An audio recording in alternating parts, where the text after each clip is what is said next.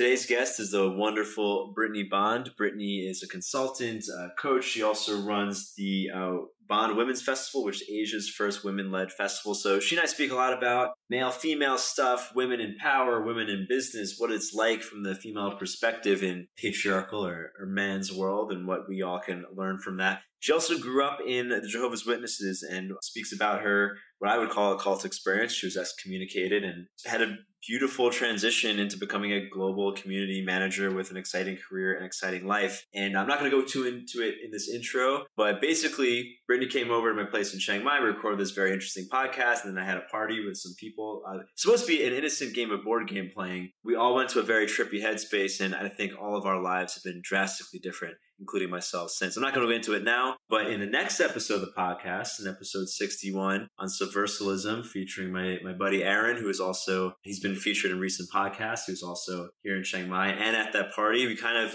reveal what happened what happened. Crazy stuff. Anyway, getting ahead of myself. That's for next episode. Right now, you're listening to episode 060, Women in Power, featuring Brittnee Bond. You're listening to the Rwando podcast, Perpetual Orgasm, Infinite Play. Please subscribe on iTunes and enjoy the show.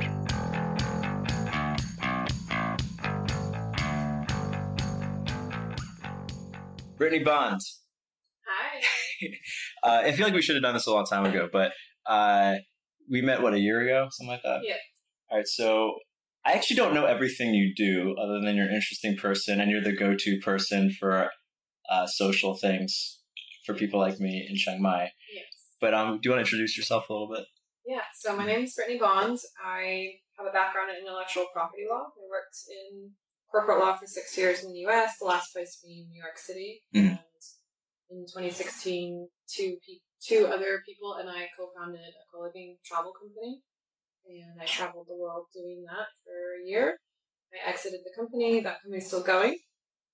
And a place that I really liked was Chiang Mai, so I came back here, started a couple more companies, and this is still my home base in Thailand, but I travel the world making a remote work documentary. I also consult businesses on how to create remote work teams, and I do everything to empower women entrepreneurs. Yeah, I'm most interested in this last piece right now because it's not kind of a newer thing for you, or like a newer shift or focus. I've always done it, but I never thought about doing it more for business, I guess. Like I've created women entrepreneurship accelerator boot camps. I've done that. I do a women's festival every year. I do women entrepreneurship meetups around the whole world. Yeah. And they get like 60, 70 people. So when I just rock up to town, I just create a meetup and everyone comes. Yeah. So what's interesting for me is that I know a lot of women's coaches in my space, but they usually come from the opposite end of like spirituality. The same people I know, basically. So that's why I have a hard time being a coach in that way, because I feel like a lot of it's fake. We don't have to. Well, we could go into that in a sec. But okay. I'm not, because I get what you're saying. That's why this is interesting for me, that you're dealing with the most concrete things, which are money, how time is spent. Yeah, the Business Accelerator program, we went over how to do a business plan, how to raise funding and investment, and how to do all things digital marketing. And then actually how to do your sales pitch. So I worked with them on how to do an elevator pitch, and we did it in front of 150 people. Yeah. So do you find that, so you're working with women, well, actually, let me just ask you, why women specifically for you? There's probably a few reasons. I think it's underrepresented. And I have always worked in I was the only woman most of the time in a law firm that I was at. So I thought it was normal. I just did my thing without really wondering if other women were doing it. And then when I got out into entrepreneurship world, traveling world, I realized how much women lack. A lot of women face confidence issues and just really, really don't go after things. And I don't understand why. And so I wanted to research that and help support it and fix it, I guess. Yeah. So I actually don't know what your views are on this. Well, we're going to get into it. Do you think it's, like on the high level, do you think that it's that women have been conditioned to not be as good, or do you think the world is set up for a male brain or something in between? I've been reading a book called Sapiens lately. I love Sapiens. I just finished it. Yeah. We talked about it at lunch, I think. Yeah. We did. But I just went over the section about women, and they tried to explain why the dynamics between men and women are the way it is today. Uh-huh.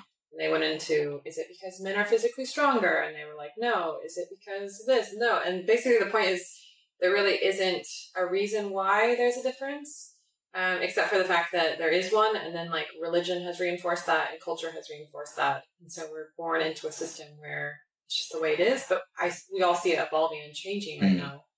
And I think that's for the better. I don't think the answer is to villainize men. I don't think that's really even the problem. I think a lot of it is women within themselves, their own confidence issues, their own perspective on the world and what they think they're capable of. And I think that will feed out and to change the world if they can change that. Yeah. So, well, I want to get into the practical stuff in a sec, but philosophically, so I love *Sapiens*. I probably told you I love *Sapiens*. I'm reading this book; it's so good. I feel like I've said that to a few people recently. But one chapter I actually didn't like, or one piece that I didn't agree with, was around that. He was saying something like, yes, the differences between men and women perhaps make being a soldier easier for a man, but being a general shouldn't make a difference. I was like, well, that's actually not true, because I mean, we have different reward circuits, and like most women I know who are like, I don't think it's conditioning that they're not as aggressive or violent or interested in domination. Like, I think that is kind of a male brain thing. So I am wondering, like, jumping to another thing, could the business world be changed? Like, if the world was run by women, do you think women would have an easier time if it was structured from agriculture? But that's onwards? The point. So just to go back to what you said in *Sapiens*, because I read that chapter recently, and what he said is it's not that women are less aggressive and geared towards violence and rage or whatever it was, like things that would help in war and like making strategic decisions when it comes to warfare, right? Because you have to kind of make people disposable and just be like, oh, let's kill them. I think the point is that women would answer that very differently. Yeah, I think there'd be less war. Yeah, that's the point. I think there'd be less wars, not that we'd have more women generals. Like, I don't think that would be... I don't think we'd be fighting the same war. Right. I think it would be a different conflict.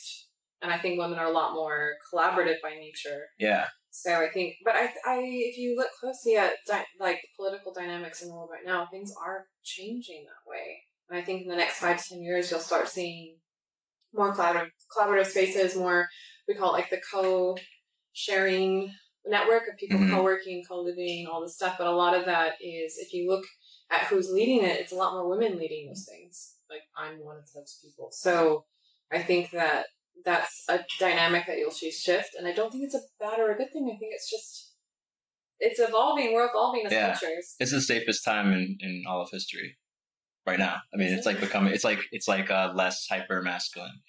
Like none of us have to like walk around with a sword, because it's like actually very safe in the 21st century. Yeah. For the most part. Yeah, for the most part. Yeah. So, about because I want to talk about cult stuff too. Yeah. So I don't know how much I've shared about mine, but one reason I was drawn to my cult was that it was matriarchal, and they had all these co-living, egalitarian tribal spaces that were like, they weren't, at least internally, they weren't capitalist or consumerist. Like, we shared all our food, we shared our rent costs, all that stuff. Do you see the whole world going in that direction? I mean, I think what we've seen with communism is that a lot of times it doesn't work. I think there needs to be a balance between entrepreneurship and communal shared living and space and resources. So I think a lot of people do the sharing economy, where they share their resources. For instance, if I have a power tool and I only use it once a year, maybe I can share it with my community and use it like that. But, when they did communism in Russia and stuff like that, it didn't work because people only worked just enough they were trying to work as little as possible to gain as much as possible out of the system. Yeah. So it's not incentivized. So to answer your question, I think that it's going to be more like sharing economy, but I don't think we're going to go to like full communism. Do you think that mindset of trying to maximize your value is also conditioned? Or is that... Maximize your value? Like you were saying, like they weren't incentivized, right? But like in *Sapiens*, I think this is in *Sapiens*, one of these anthropology books was like, prior to agriculture, it was much more likely that people did things just because it was good for everyone. I didn't even think like, oh, I'm gaining value or net worth or something. It's just like, oh yeah, I mean, my neighbor needs their house built, I'm going to help them. Tomorrow they'll help me. Like, that if people really thought like that in communism and no one seized power, it might have actually worked. But that's not human nature nowadays. Well, it's because we went from tribes where you actually just helped the whole tribe because it naturally helped you because you're all just moving together and you don't have anything set that is yours, to agricultural revolution where you have your plot of land, you have your house, and you only have that thing and you have to like guard it with all your life because if you don't make money off that, your family dies. Yeah. So it went from a tribe mentality to a individualist like mentality, and I think it is going back to a tribe mentality, especially as us. I don't want to say a younger generation, but like more millennials. Yeah, millennials don't care as much about owning a house, owning this, owning that, and they just want to have more experiences. I think we will go to more of a sharing economy. Why do you think that is? Internet? I mean, I graduated high school in 2008 when the stock market crashed. My parents lost their house. All of my friends' parents lost their pension. I'm from Northern California where people have a lot of money and they lost it all. And I think that I saw that and I was like, not doing that. Like, you're sold a lie that if you follow the system, then you get paid out a pension or a 401k or whatever. And we saw very clearly that it was kind of, people got screwed over. Yeah. Yeah, I was in college in 2008 and I had saved my first $1,000 and I was so proud of myself and I was so responsible to put it in the stock market. Yeah, literally like in 6 weeks I lost my entire life savings. It was terrible. 2 summer jobs. But anyway, I'm interested about the communal stuff and like, because you were mentioning how women seem to be in charge more. I don't know if that's what you said, but something like that. Yeah, so I am a consultant for co-working and co-living spaces because I had the co-living company. I started in Southeast Asia. I'm like the go-to person as a consultant. So if someone's launching a co-working space, they'll call me up and I'll fly out and help them set up and scale and do everything. And I see a lot more women involved, just in general. People, whether they're the manager or whether the volunteer or whatever, I think they like that work more. Yeah. And I don't know if it super relates, but I just made a video recently on bottoming. It's kind of a sexualized term, but like it's a different form of power dynamics. You're not trying to like dominate. It's kind of like the feminine mystique. Like you make it feel really good for people to do what you want. So it just came up because I got into a fight with a Thai cop yesterday. Because anyways, like the driver's license thing, and I have an international license, but a thing was wrong. We were yelling at each other. It was the worst. Bad behavior by me. I shouldn't have yelled at a cop. It was stupid. But I was like, I should have bottomed to him. If I was nice to him, he probably would have been nice to me. That was silly of me. Very silly of me. But I was thinking like, that's like a way more effective way to lead, or not even lead. It's like organize a community. You're not trying to be the top dog, which I do think is like in a more instinctual way women operate, which is way more effective for, like, I wouldn't want to live in a community led by like a super masculine dude. It would probably be uncomfortable. Yeah, and I think another, maybe less nice term is like women are really good at manipulating situations. And I don't think that's even a bad thing. Like if a mom needs her kid to do something, she probably will manipulate him to get into bed when she wants him to or whatever, but it makes things work. And I think for me, I'm actually really bad at that because I've been told that I have like really, if I'm like on point and I'm after a goal, I can do it. But when I'm in my everyday life, I just don't have time for bullshit. And so people actually tell me that I have very masculine energy when I go about things, which doesn't really work in Thai culture. So I work a lot with a lot of Thai businesses as a consultant. And I try and say, well, I'm a foreign consultant. This is how I work. But I've had to really soften myself because I'm being from California. We're very, very direct. And also I lived in New York for a really long time. I was going to say, people just New yell York at you. is, I guess I haven't seen you in a work environment. I've seen you in jiu-jitsu, and I've noted this might be a little. Yeah, but so can you tell people we actually do jiu-jitsu together so they know? Yeah. Wait, what else would people think? I don't know. I was peering through the window while you were doing jiu-jitsu somewhere. No, I was just like I was noticing. I hope you don't mind me saying. I was noticing the way you speak to the instructor. Your voice gets a little higher pitched, and I'm like. I had this thought a few times, like, I bet this is what Brittnee was like with her parents when she was a little girl. Yeah. To get positive attention. Yeah. I noticed that I do that with the coach and everything, but in a business environment, people have been telling me that I'm really scary. Like, I'm very stern and direct and, like, I wouldn't say forceful, but, if I'm the manager and I need to run a team, then you have to come in and people need to know that you're in charge. And I don't mean that in a mean way. Yeah. So I think it's a balance in the middle. Most days I'm good. Most days I can balance in the middle, and it's gotten me so far. Like, I've been able to go so far in my career as a business owner, and also just traveling around, because I think I'm able to navigate both of those, and I don't take things personally very often. Like, I don't really take anything personally, where I think a lot of women internalize what everyone's saying and like immediately go past a filter of like, they go into the filter of like, he's doing that against me personally. And I just don't have that filter. I'm like, I don't know, whatever, it's your problem. Yeah, I think that's one of the worst memes of like patriarchal thinking, which I actually think is ironically perpetuated by feminism. Like this idea of like, you got to be top dog. Like everything is being like the top. So like you see all these women, a lot of my female friends are trying so hard to play a man's game. And maybe they're not good at it. Maybe they are good at it, but it's just a stressful way to live. Like maybe, especially with Thai people, it should be a little... Yeah, and I actually had this discussion with my boyfriend a lot because, there's been certain business negotiations I've been in with investors and this and that where I felt like I needed to be super strong and like super, I don't want to say tough or anything, but like, yeah, more male energy, right? And my boyfriend was like, the reason why you do so well with people is because you are able to be soft even though you're strong. Like it's like the feminine but still strong. And then I have to remind myself that too, because I think it's cultural. Like we're so used to just trying to be dominant, do it in a man's way, but really the reason why I've gotten so far is because I'm strong, but I'm also a woman, and I'm able to be gentle. Because like the beauty of bottoming is the term it's such a term. You need to come up with a different term, because I'm just like picturing like gay sex right now. Okay, I've got taken it from the BDSM world. Okay, fine. I don't know, feminine, whatever. I don't know. I don't.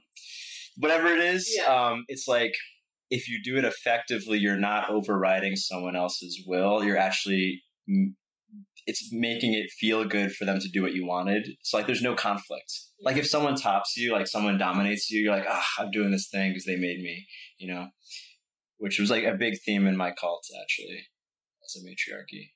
They would try and... No, they would make everything feel good. It's like they're being investigated by the FBI right now. Yeah. I think I'm speculating, but it seems like the FBI is having trouble, getting a paper trail because everything was like subtle feminine communication. Like they would get people to do things, but it was always the person's idea. It's kind of like a little girl getting her dad to do something. It's like, the dad's in his power, but he's doing exactly what his daughter, like Louis C.K. has jokes on this. Yeah. But, anyway, feminine mystique, bottoming. I would say that to me, it sounds like subtle manipulation. Yeah, it's the same thing. Yeah, but yeah. It can be done in a loving way too. I think if you're trying to move people, I would rather take that over violence any day. Like, say people did that in like a political situation. Imagine how things would be different today, across the world. Anyway, sorry, go on. No, that's the end of the thread. It's like, I'm thinking, like, what's a better word than bottoming? I should have thought about this before we started. Cool. So with the women you work with, do you find that they need help with one or the other more in terms of like the being forceful or the being... Oh, confidence is the issue. So I was thinking about this. I think we talked about this right before we went on, but I did mushrooms the other day, and I had this big like epiphany moment of how I can help women, because a lot of people think, a lot of women that I talk to that are feminists, they think that men are the problem, and I really don't think that that's the answer. I think men perpetuate the existing problems sometimes, not all of them, but some of them do. And I will have a very case in point is I organize a women's festival every year. It's women-led entrepreneurship festival. 10 women like organizing it and leading with me full time. We had the exact same problems that you would probably in a male-woman environment, and the same dynamic of them feeling insecure, them turning to me and feeling like I'd hurt their feelings or that I'd like run over them. Did you mansplain to them or something? Yeah, it's like all the things that maybe women would blame men for still came up. Those insecurities, confidence issues, all those things. And we had no men in the room. There was no male influence involved whatsoever.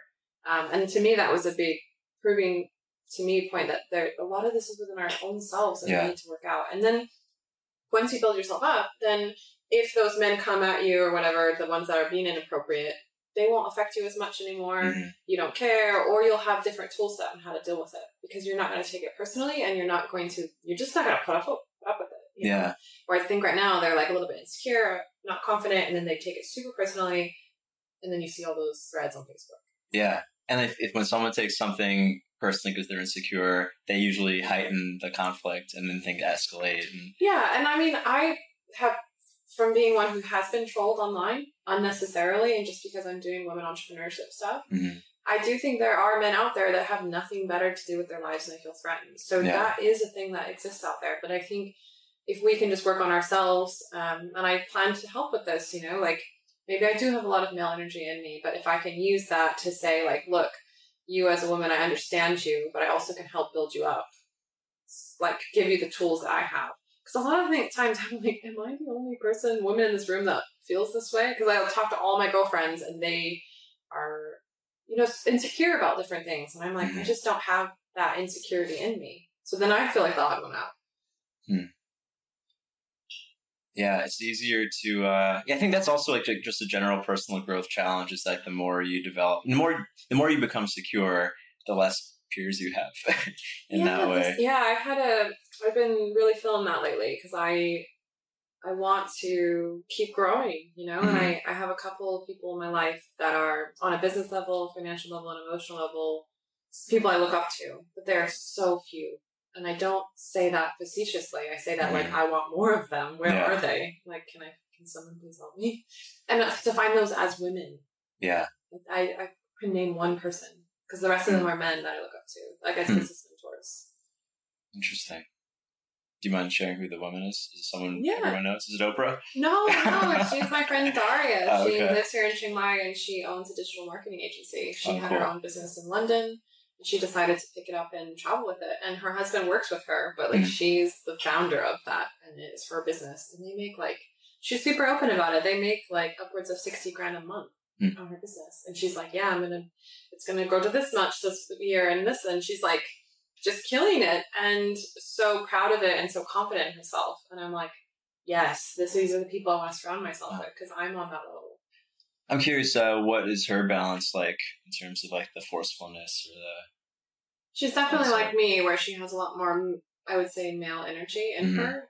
But she also, what's really nice is her husband and her have like a very good balance where like when she is feeling down, he's super understanding of her and super supportive. And I think like whether you're a guy or a girl, if you have to be the strong one or the leader in the business or the relationship, sometimes it's hard to show weakness because you feel like, well, I'm the strong one. I'm not allowed to. Yeah, you're holding it down. But I think that's the perfect balance, you know? Like maybe she's strong in business, but he can be strong like when she comes home and she's stressed out. Yeah. And I feel that with my boyfriend. Like we started a business together and I'm the leader of it. And he's had some hard times, but like I was able, because I have a lot more business experience than him, then I was able to help him with that. But then there's times where he's just like, let me handle this thing. And I'm like, okay, yeah, I am stressed out right now. I need your help. And maybe it's a pride thing. I don't know. But I think if you can find that balance with your partner, it's a really amazing thing to be supportive of each other in that way. I think it makes you stronger, like as a person. Yeah. Yeah. One thing you said about the women like being strong enough to, even if something comes out, like I think you're talking about trolls, is reminding me of how, so in my cult, we can talk about cults soon, but in my cult, it was a matriarchal cult and women put themselves in physically vulnerable situations. Like we did like sexual things and it was mostly on women's bodies. And I would always think like a lot of men would go in there being like, oh, I need to protect these women from creepy dudes. Like anyone could walk in here, that kind of thing. But the women in charge would always tell the guys, like, don't do it for us. Like, we're confident women. We're solid in ourselves. Like, we, like, in their words, it's kind of magical thinking, but, like, we'll create a field that will keep creeps out. And that's kind of what happened. Like, they had a way of communicating with, like, unsavory characters in a way that they always chose to leave. Like, they became so, like, uncomfortable that they would leave. And I think that there's something there. I'm trying not to make it mystical sounding, but like there's something there that is exactly what we were talking about. I think women have a lot. I mean, it's a female energy that can really move things without having to muscle it. And I just think it's so curious, especially in applications in business, because there's a lot of evidence that women, when they try to do corporate America, like, or corporate world, I keep saying corporate America to my Australian friends. They're like, I work for corporate Australia. Anyway, yeah, I mean, just like spikes cortisol in an unhealthy way because it is built for a male brain. A lot of work, conventional work. At least. Yeah, I mean, I can say that right now with my remote collective stuff, I'm talking to heads of businesses, like head of Zoom, head of LinkedIn, all these people, and they're all men. Mm-hmm. But the way I speak to them is not, I don't speak to them as like a guy talking to a guy. I speak to them as a woman. Like, I'm like, hi, I want to be your friend and see how I can support you. And I can't tell you how many conversations they're thrown off by, because they're used to a traditional, if you have a business firm handshake. Yeah, business meeting with someone, you're like, this is what I can do for you, this is what you can do for me, let's see if it lines up. Mm-hmm. And I'm like, hi, I just want to meet you and like see how you are, when really I have an XYZ in my head and we're going to get this across. Uh-huh. And I always get what I want, but I do it in a way, and I'm not flirting with them, Uh-huh. but I think it throws them off guard because I'm really nice. Yeah. And I'm just like, okay, human to human, how are you doing? Why did you start this? How can I support you? And I do have solid business experience under my belt, so I'm not just making it up. I remember I somehow got on the phone with the head of partnership for Zoom, like for the whole company. And he was just like, he even said to me, I don't know how you got on this call with me. Like, I don't, normally other people handle this. Uh-huh. And I was like, okay, look, I heard that you guys are expanding into the UK and European markets. I have done tons of partnerships around the world. This is what I think could help you. I want to see if I can help you out. And I really appreciate you taking the time to help me. Mm-hmm. So we talked about those things for a while. And then at the end of the call, he was like, wait, why did you want to be on the phone with me? And then he ended up like doing a lot of things to help me with my company that he didn't have to do. Because I was able to just be there and be present and help him first. Yeah. And I don't think a guy... Definitely not a Western male. So I did when I was in college, I did a study abroad in Singapore, and one of the professors was explaining how Asian business is very different than American business. Mm-hmm. Where like you get drinks first, you meet each other's families, you have dinner, and then you talk about the contract later. Yeah. And they were saying how in China, if you make a offhand remark, if you insult someone by accident at a party, they'll just rip up the contract. Like if their son is in your town and you don't buy him dinner, like they'll just business deals off. It's all like social. It's called man in rule instead of paper in rule, I think is the term they use. But it's all relationship. It's completely feeling based. Yeah. Which is yes, I think it is a Western idea that everything the paper is what matters. Because it's all a zero, like with masculine dynamics, it's all a zero-sum game. Like that's what I think you're describing. Like what can I do for you without giving away too much that I can get what I want? Yeah. Whereas what you're describing is kind of like super win-win. Yeah, like let me see how I can support you. Yeah, make the pie bigger. If everyone did this, if you got on a call with someone or you had a meeting with someone and you showed up and said, this is how I think I can help you, and stop, and just let the other person talk, let them ask you, wait, what can I do for you? Because they're going to be so confused and happily surprised that you just want to help them, that they're going to genuinely want to help you and probably do more for you than what they thought they were going to. Yeah. So maybe that's a bottom thing. Yeah, well, I'm trying not to use that word, but that's bottoming. That's bottoming for sure. It's also Cialdini's reciprocation principle, to put a more masculine spin on it. Okay, so I wanted to speak to you about your past because I think it actually makes your present so much more interesting. Mm-hmm. I don't know enough about. I read that one article you wrote about your witness, your experiences that drove as witnesses. Could you speak a little bit on that? Yeah, so I grew up. I was born into a religion called Jehovah's Witnesses, and my entire family are witnesses. So my great grandmother just passed away recently at 102, and she was a witness. Like both sides of my family, everyone. So every person I've ever known growing up, and like my friend group. My whole community were all witnesses. I got married when I was 18, and I was married for... Is that because it was community standard to get married that young? Or? No, it wasn't encouraged, but you are not supposed to have sex before you get married. And I met a guy. Oh, and you wanted to... So once you start dating, people expect you to get engaged within 6 months. I mean, that's pretty standard. So I think they encourage you just not to start dating until you're ready for marriage. So I just happened to start that younger than most people. So no one dates in high school? No. It's like, totally not okay. And I like totally had a boyfriend, I kissed him, and it was like this big deal when my dad found out. And my dad also is super controlling. Like I have a dysfunctional family already. My dad was abusive. And then we had the dysfunction of the religion. So it was like double dysfunction. And then when I was 24... I wanted to get a divorce. I didn't have anyone on the side. I wasn't dating anyone else. I just didn't want to be married to this person anymore, and I didn't want this life anymore. And you were married for 6 years. Yeah. So I tried to make it work. I'm like, you go and talk to the religious leaders and they just keep telling you to lean in more and to pray and you'll fall in love with them. Like God will help you if you put effort into it. And I really, took to heart the fact that I was an adult and I made an adult decision to get married and I tried my best to follow that. And it's so funny to look at my life today. Like I feel like I live a very different life. I'm a different person. I was like a housewife. We had a house, a picket fence, a dog. I worked at a law firm full time. I went to school at nighttime. This is when you were in New York, or? No, I lived in Salt Lake. Okay. My ex-husband is from Salt Lake, so I moved there because he had a good job there. And so when I got divorced, we signed. I'm just curious, how did you meet in 18? Like, so you didn't go to high school together? Or? No, I moved out when I was 17. My parents split up the summer I graduated high school. My parents are from Oregon, so I moved there and lived with an aunt for a while. And then I moved to Salt Lake when I turned 18 because I had friends lived there. But your parents got divorced?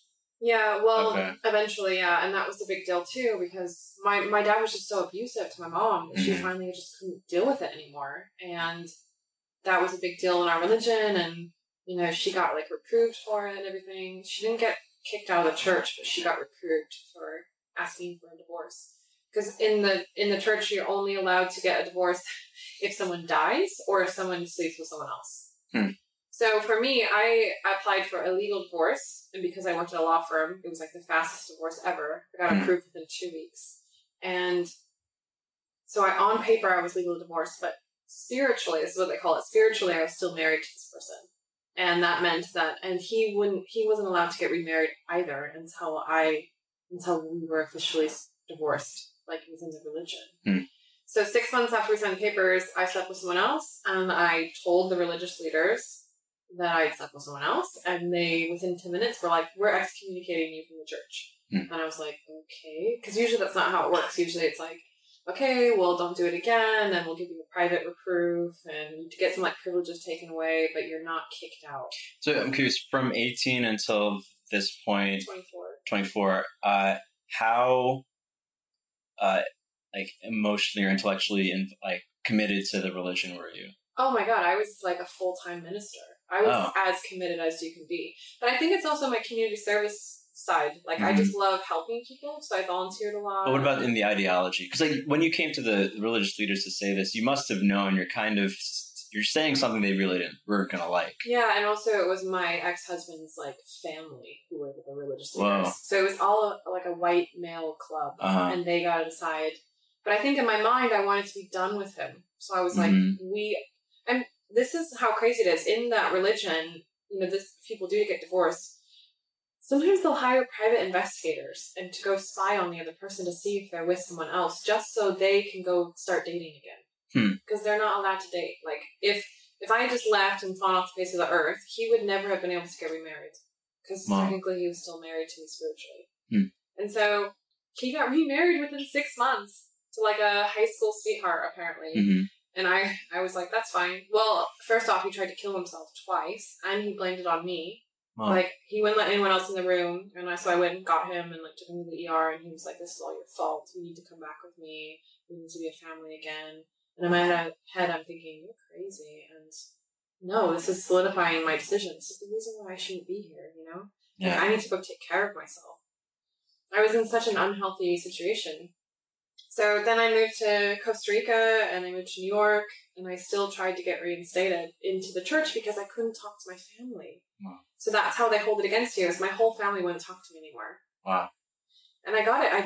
I did everything. So they make you go to church. You're not allowed to talk to anyone in church. So you're this invisible person. You go and sit in church on Sundays, and people walk right by you and don't say anything to you. Wow. And then you're not allowed to speak to anyone who's not a witness, Jehovah's Witness. So I technically was not supposed to speak to anyone, have any friends for 2 years. And it's the most depressed I've ever been in my life because I'm 99% extroverted. Yeah. And community is everything to me, and I had that completely ripped away. And you tried to do this for 2 years to get back in? I did. I went to church for 2 years and spoke to no one. Wow. And I just worked. I was working at a law firm. You're 28 now, right? So this was not that long ago. Yeah. Okay. Yeah, so this was 5 years ago. Yeah. Maybe. So I basically just was a workaholic. I just worked at my law firm in New York and went to the gym, and that's all I did for 2 years. And then I started working on this company, and I got they announced that I was reinstated in the church like the week I moved to Europe. And at that point, once I got reinstated and I talked to my family again, I think you're in survival mode trying to be able to talk to your family. Right. Like imagine being on this stranded island and you're just like, I just want to see my family again. But then you realize that you didn't have to be on that stranded island the whole time. Some like middle-aged white men decided that you had to be there. Yeah. And that's when all the anger came back. And I was like, I can't realistically put myself in a situation where like middle-aged white men get to decide whether I'm worthy of my family and my friends. And that felt super emotionally unsafe. And I will never do that. And I think especially women in the church, you're not allowed to, like when I was married, if they wanted to discipline me, they had to go tell my husband, and my husband had to discipline me. And also, who the heck is disciplining people? But what I mean is like women are not allowed to have a voice, and like your husband is your head. And like it's very male dominated, very patriarchal. And so for me as a woman trying to get reinstated, and I didn't have any men in my family that were high up in the church that could speak for me, I was completely on my own. And even your mother, like she was all of your family's still totally in it? Yes. Yeah, super in it. My sister has a little baby girl who will be 3 this month, and I've only seen her once. So I got reinstated, and then I went back to California with an ex-boyfriend of mine. He got a job in San Francisco as a developer, so we were living there for the summer. And I went to go see my family, and once they found out that I was living with a guy, my boyfriend of 2 years, they said, yeah, you're not good association. We're not going to hang out with you anymore. So even though I'm reinstated in the church, my family won't speak to me now to this day. And that's super hurtful. Like I'm really close to I have 2 sisters. I'm super close with them. I love my niece. My aunt was such a big part of my childhood, and I want to be there for my niece. Are you still close with your sisters? I want to be, but they won't speak to me. Gotcha. Okay. So that was another thing this week too, is like my little sister, she really got we all moved out when my parents got divorced. Mm-hmm. So she stayed with my dad, and my dad is super abusive. And so she was like 15 at the time. Mm-hmm. And I really realized this week how much we all kind of left her behind. And so she still lives at home. And I think she's super depressed. And so I've been calling her this week and just telling her that I love her. And I was joking with my boyfriend that, like, if they're going to brainwash her with their religion, I can brainwash her with love. Yeah. And he was like, maybe not brainwash, maybe you just love her. And I'm like, okay, well, I'll try. I think brainwashing is great. Yeah. Good intentions. Wow. Thanks for sharing all that. Yeah. Does that answer your question? I don't remember what my question was. Sorry, I guess I was rambling. No, it's not, because, I mean, I was in a similar system. Sure, some mechanisms were the same, but I was only in there for 2 years. Mm-hmm. So like some of the things you're sharing, I can relate to, but like in such a smaller scale. Like it wasn't like my family ripped away. It was like people I spent a lot of time with for 2 years ripped away, and like it's not. I know it's not the same thing. Mm-hmm. So I can imagine the pain that goes with that.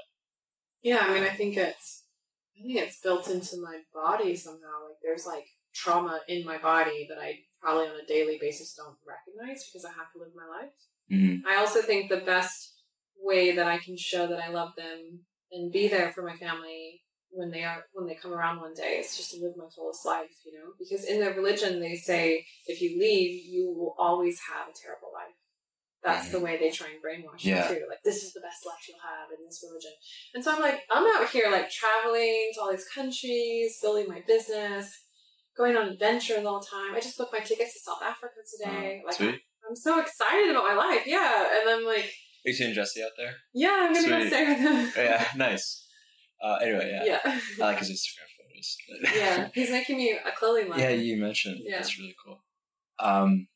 Jesse's a designer right now. Yeah. For context. So coming back to the first topic of like how you help women, help people, how much of that do you bring with you, do you think? This is the only life you've lived, so maybe it's a hard question to answer, but... You mean like how much is it influenced by the other? How you operate in business or how you build community? I definitely think that a lot of it One thing, like, there's been a lot of studies about Jehovah's Witnesses because they're very good at marketing. They're very good at building communities and keeping people together. And I think I got a crash course in that. You know? So I think if I can use that for good, and then also take the things that I didn't like about that situation and try and do the opposite and empower women, I think that's mission accomplished. I was like really sexually abused as a child by a neighbor. So I've had like all the terrible experiences you can have as a woman. I've had them. But I also live a very fulfilled and empowered life here. So I think like just by being open about it and being like, yeah, that happened to me, but it doesn't define me, And I've worked through it, and I confronted the person, I turned them into the police. Like, I have all these stories of where I've like stepped up for myself. And if I can show that to women, I think like that can be really powerful. And not even women, like me, I have a lot of guys that come to me for business consulting or just for a pep talk. I'm always there for my friends, because I think if we all can just help each other out, then we can be better people. It's all about your support network, Yeah. I'm super introverted. So a lot of like your views are kind of like alien to me. like the idea of like, I don't know how many events you go to in a week. It seems like a lot. I'm like, oh my God. But I like when we first met, actually, I had the same like kind of skepticism. Like, what does she want? Because like, is she really just out here building community and meeting cool people? So I was curious about that. Why do people think that's not real? I'm a little jaded. Maybe it's because I grew up in New York, or maybe I'm just jaded about things. I just assume like when someone, like I get added, you added me randomly on Facebook.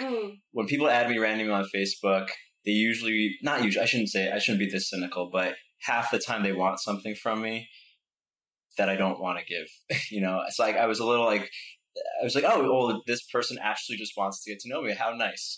I'm going to support her dreams best I can. And do you know that I don't normally add people like that on Facebook? Okay, I didn't know. I'm the one that gets hundreds of ads a day, and I'm just like, do you mind hitting that light? All of them? No, the middle one's the bathroom, so you can turn that off. Yeah. Yeah, so also like when I don't know if you're still going to do this, but I know you're trying to take over a hotel and build I would totally love to live in a space curated by you. Because like I'd be, there's nothing, she's not going to sell me into some course or something. Like it's just actually a community. Yeah, I think that's, so many people when they travel and work remotely, they just want to show up and know that everything's taken care of. So we're building out a landing package where airport pickup, SIM card, where you live, co-work, and your whole community is built into one. Yeah, well, the community, I already have a home here. It's like to be around cool people that have been curated is huge. Because like I'm so introverted that I could go months without. Actually, I've been in Chiang Mai for like 3 months. I think the first time I actually went out was when you invited me out, like 3 weeks ago or something. It's like, I could totally like forget to do this. That's funny because I'm so extroverted that like when we did dinner last week, I put together a group chat and like 25 people showed up the next day for dinner. Yeah. And that's just normal. And those are people that are my close friends in town. That's not like the wider network of people that are like, what are we doing? Can you make an event? Yeah. So I don't know. I think I have a thing where I can see very clearly through people, so I know who to invest in my energy. But yeah, like you were saying, there are a lot of people who just want something, things from you. Sometimes it's not a big deal. I'm being a little cynical, I think, but sometimes like they just want attention. Like there's some neediness. Yeah. And I appreciated that. I haven't felt that from you ever. Well, I don't think that's me. I don't. Well, if I do need something, I'll say it clearly. I'll just be like, hey, I need help with this. If you can't help me, no worries. I think it's really important when you're asking for support or help to always give the person an out. Because maybe they do want to help, but they don't have time or they're not able to do it in the way you need. And you don't need to make a conflict out of it where it's like, oh, you don't support me, or no, we're not friends. That's stupid. But I will say, like, I was just talking to girlfriends about this last night. Like, so many people reach out to me about Chiang Mai specifically because I've been here for 3 years. I used to manage the co-working space, do all the events here. But a lot of men that reach out to me, if I do choose to help them or say, like, they'll ask me where to stay, what apartment to stay in, or whatever. Sometimes I try and be helpful if I can, right? But I've started to help a lot less men because then the conversation turns to, I'm not even joking. Next week? Yeah, like, I literally had this guy tell me, are you married? And I just avoided the thing and I just gave him the information he asked for about the apartment. And he just kept going. He was like, hey, beautiful, Why aren't you telling me if you're single or not? And not. And I wrote back to him and I said, look, I'm giving you all of this value. You know, like, I'm a business consultant and I'm taking time out of my day to help you get set up here. Why are you being creepy right now? Like, you don't need to do this. Mm-hmm. And then he hearted the comment and then continued to be creepy. Wow. And he's our age. He's not like this old creepy I guy. immediately imagined like an old Arab dude. He's like probably in his early 30s or something. And it's just so disappointing because I'm like, you really aren't making men look good right now because I'm giving you every out in the book to just snap out of it and be normal. And you know what? When I posted about our dinner last week, he wrote on that post, oh, can I come to your guys' dinner next time? And I just blocked him because I was like, you're being creepy and you also expect me to invite you to my things, and that those two do not go together.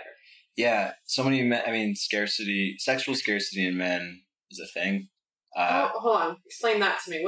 How does that situation equal sexual scarcity? It's that to him, female attention is such a valuable thing that he'll compromise. Because I assume he's probably not if I met him, I probably wouldn't think he's that weird. Something about him, I assume, comes out when he gets attention from a woman, which is like, I'm getting attention from a woman, everything, I'm willing to compromise everything about being a normal person. It's like they're so thirsty for this thing. It's like if you're starving, you do some shit for food. It's, and I think, all the, quote unquote toxic male behaviors come from scarcity of something. But even if you're thinking from a logical perspective, it doesn't make sense for him to ask for a ton of advice. Like, so I'm looking at it as almost a business transaction, right? And then just go straight to like sexual harassment. Like, if I keep saying no, yeah, logic's out the window. This is like my logical brain is like, those things don't go together. Why would you do that? Yeah. Well, this guy, I assume, probably has not had much success with women. Probably has not gotten much loving attention. So for him, everything's a Hail Mary. Like, it's probably not going to work, but I'm just going to try it. Maybe 1 out of 1,000 will say yes, kind of thing. Do you think they're only like that online, or do you think they're like that with women in person? I think online, since it doesn't feel real online. Like the same people who write really terrible trolling comments would probably not say that to someone's face ever. You get extra confidence when you can hide behind your laptop. I also notice sometimes if I do see a guy be creepy towards me or troll me online, I'll click on their profile and they have like this submissive Thai wife. And it just really bothers me because I'm like, you're basically creating a world where because you're Western, you probably have money that you can spend in Thailand. You get a wife who only cares about your money. So she'll say yes to whatever. And then you're like reinforcing your fake world. And then you're going online and like being aggressive towards a woman who's being confident. Yeah, makes me sad. All this pain. This pain in the world. Like, for me, I just kind of like laugh at it. I'm like, you have such a sad life that, I had this guy like go through every single article that had ever been written about me, go through my LinkedIn and create a timeline of what he thought my life was and like things that he thought I had lied about in my business. How did he send it to you in a message? He posted it on a Facebook group, like of like people in Chiang Mai, and I got notified of it because people sent a screenshot to me. I wasn't even in this Facebook group. So then I joined it and I was like, hi, I'm here. And then I happened to it was the day of my women's festival. And so I said, oh, I'd love to comment on this, but I'm organizing a festival. Everyone's invited to come. And then people were like, oh my God, the troll just got trolled. Because I was just like, so I was like, this is make me famous. They're putting this much effort into this, and he just didn't respond. Of course. So, it's like if you punch a bully in the nose. But or you can just laugh at them, like that to me is like a funnier thing to do because instead of wasting time getting upset about it, I'm just like, you're sad and you're pathetic and go live your sad life and I'm going to go run a festival here. Yeah. Yeah. That's the only way to deal with trolls. Yeah. Cool. We're about to play board games soon. Yeah, it's board game night. Excited. I feel like I probably have more questions, but they're not coming to me in this moment. But I'm glad we hit all the things. I learned more about you.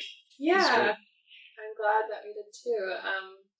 Anything you want to plug? How can people find out about your women's work, your consulting work? Yeah, so I have a YouTube channel called Remote Collective, and it's all about me traveling and working remotely around the world. And then I organize a women's festival every year. My last name is Bond, so the BondWomen'sFestival.com. BondWomen'sFestival.com. You can look it up. And if you're coming to Chiang Mai, you probably will see me somewhere. online or offline because I'm everywhere. So yeah, reach out to me, but don't be creepy. Yeah, don't be creepy. And that will work out. Fellas, ladies too. Yeah. Don't be creepy, ladies. But yeah, thank you for having me on here. Yeah. Hey, thanks for listening to the podcast. If you want to catch the rest of my work, go to Rwando.com. Catch me on social media @Rwando, and please do not forget to subscribe.